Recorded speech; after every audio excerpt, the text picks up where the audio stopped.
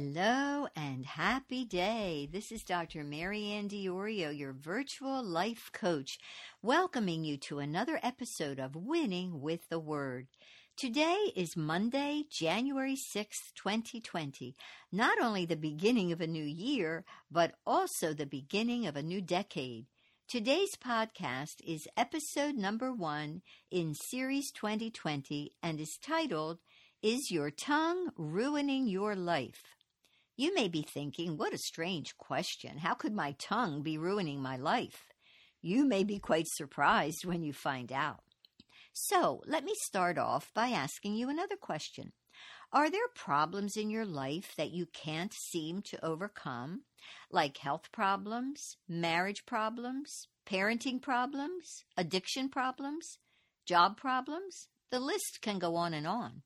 But if there are problems you can't seem to overcome, the real problem may be your tongue.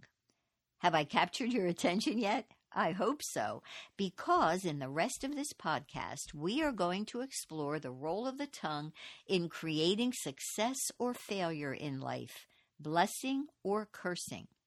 Just to clarify up front, by the word tongue, I mean the words we speak. Did you know that the words we speak affect our life for better or worse? In the book of Proverbs, chapter 18, verse 21, the Bible makes a very strong statement when it says, "Death and life are in the power of the tongue." Let that sink in for a moment. What does this verse tell us? First of all, it tells us that the tongue has power. Second, it tells us that that power is the power of death and life.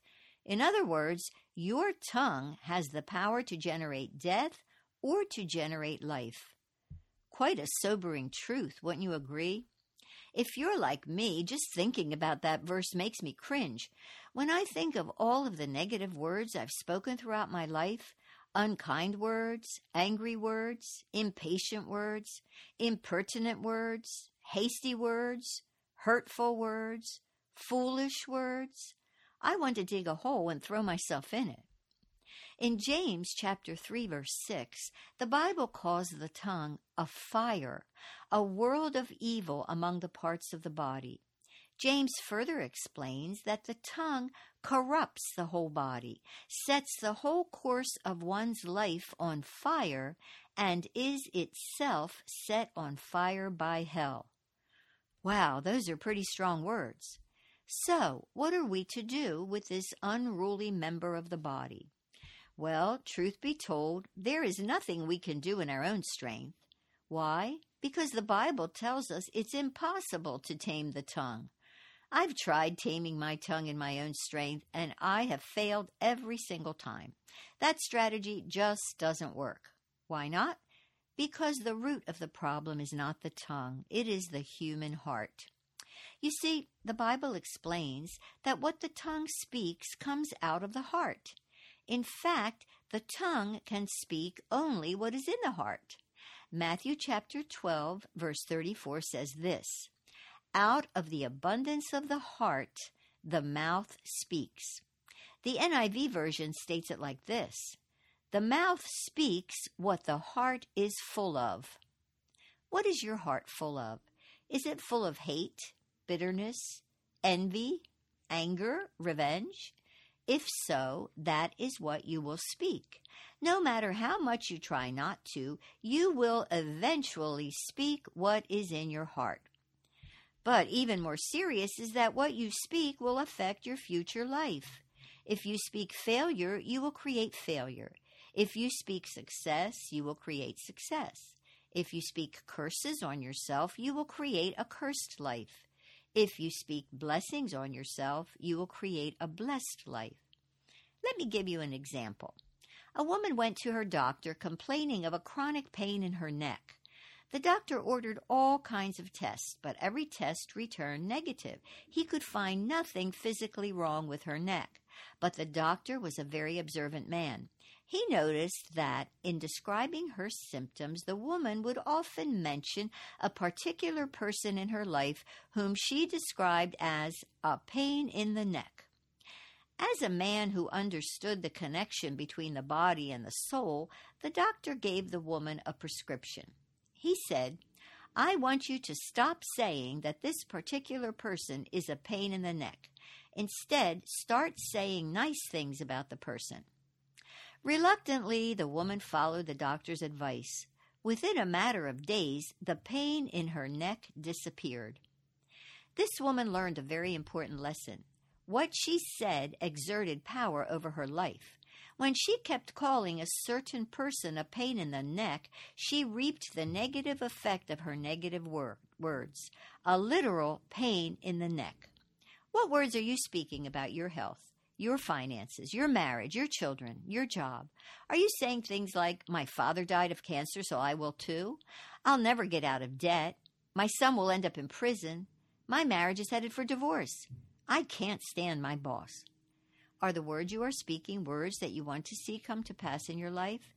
If not, then stop speaking them now. Instead, start speaking the words you want to see come to pass in your life. Start saying you are healthy and strong. Start saying that your son will turn out to be a fine man. Start saying that you are debt-free. Start saying that your marriage gets better and better every day.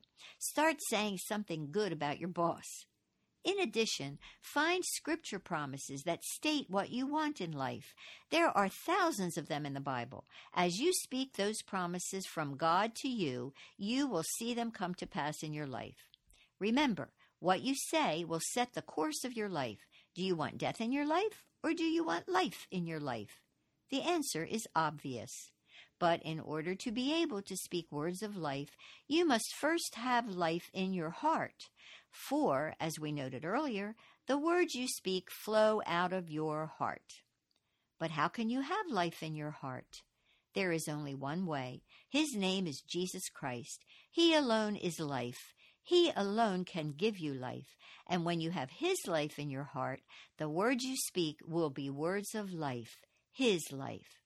If you do not yet have Jesus, true life, in your heart, won't you invite Him in now? Just pray this simple prayer with me.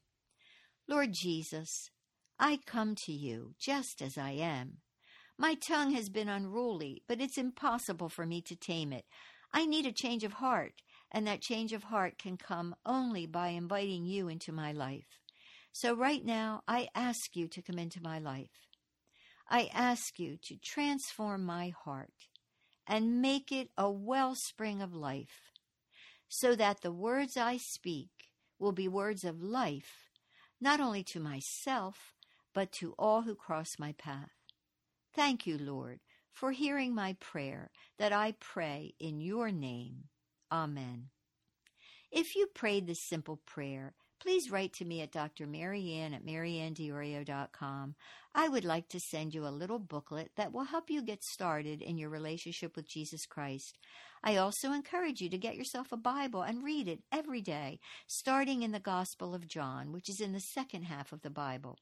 Finally, ask the Lord to lead you to the church of His choice for you, where you can learn about and find fellowship and encouragement with other Christ followers.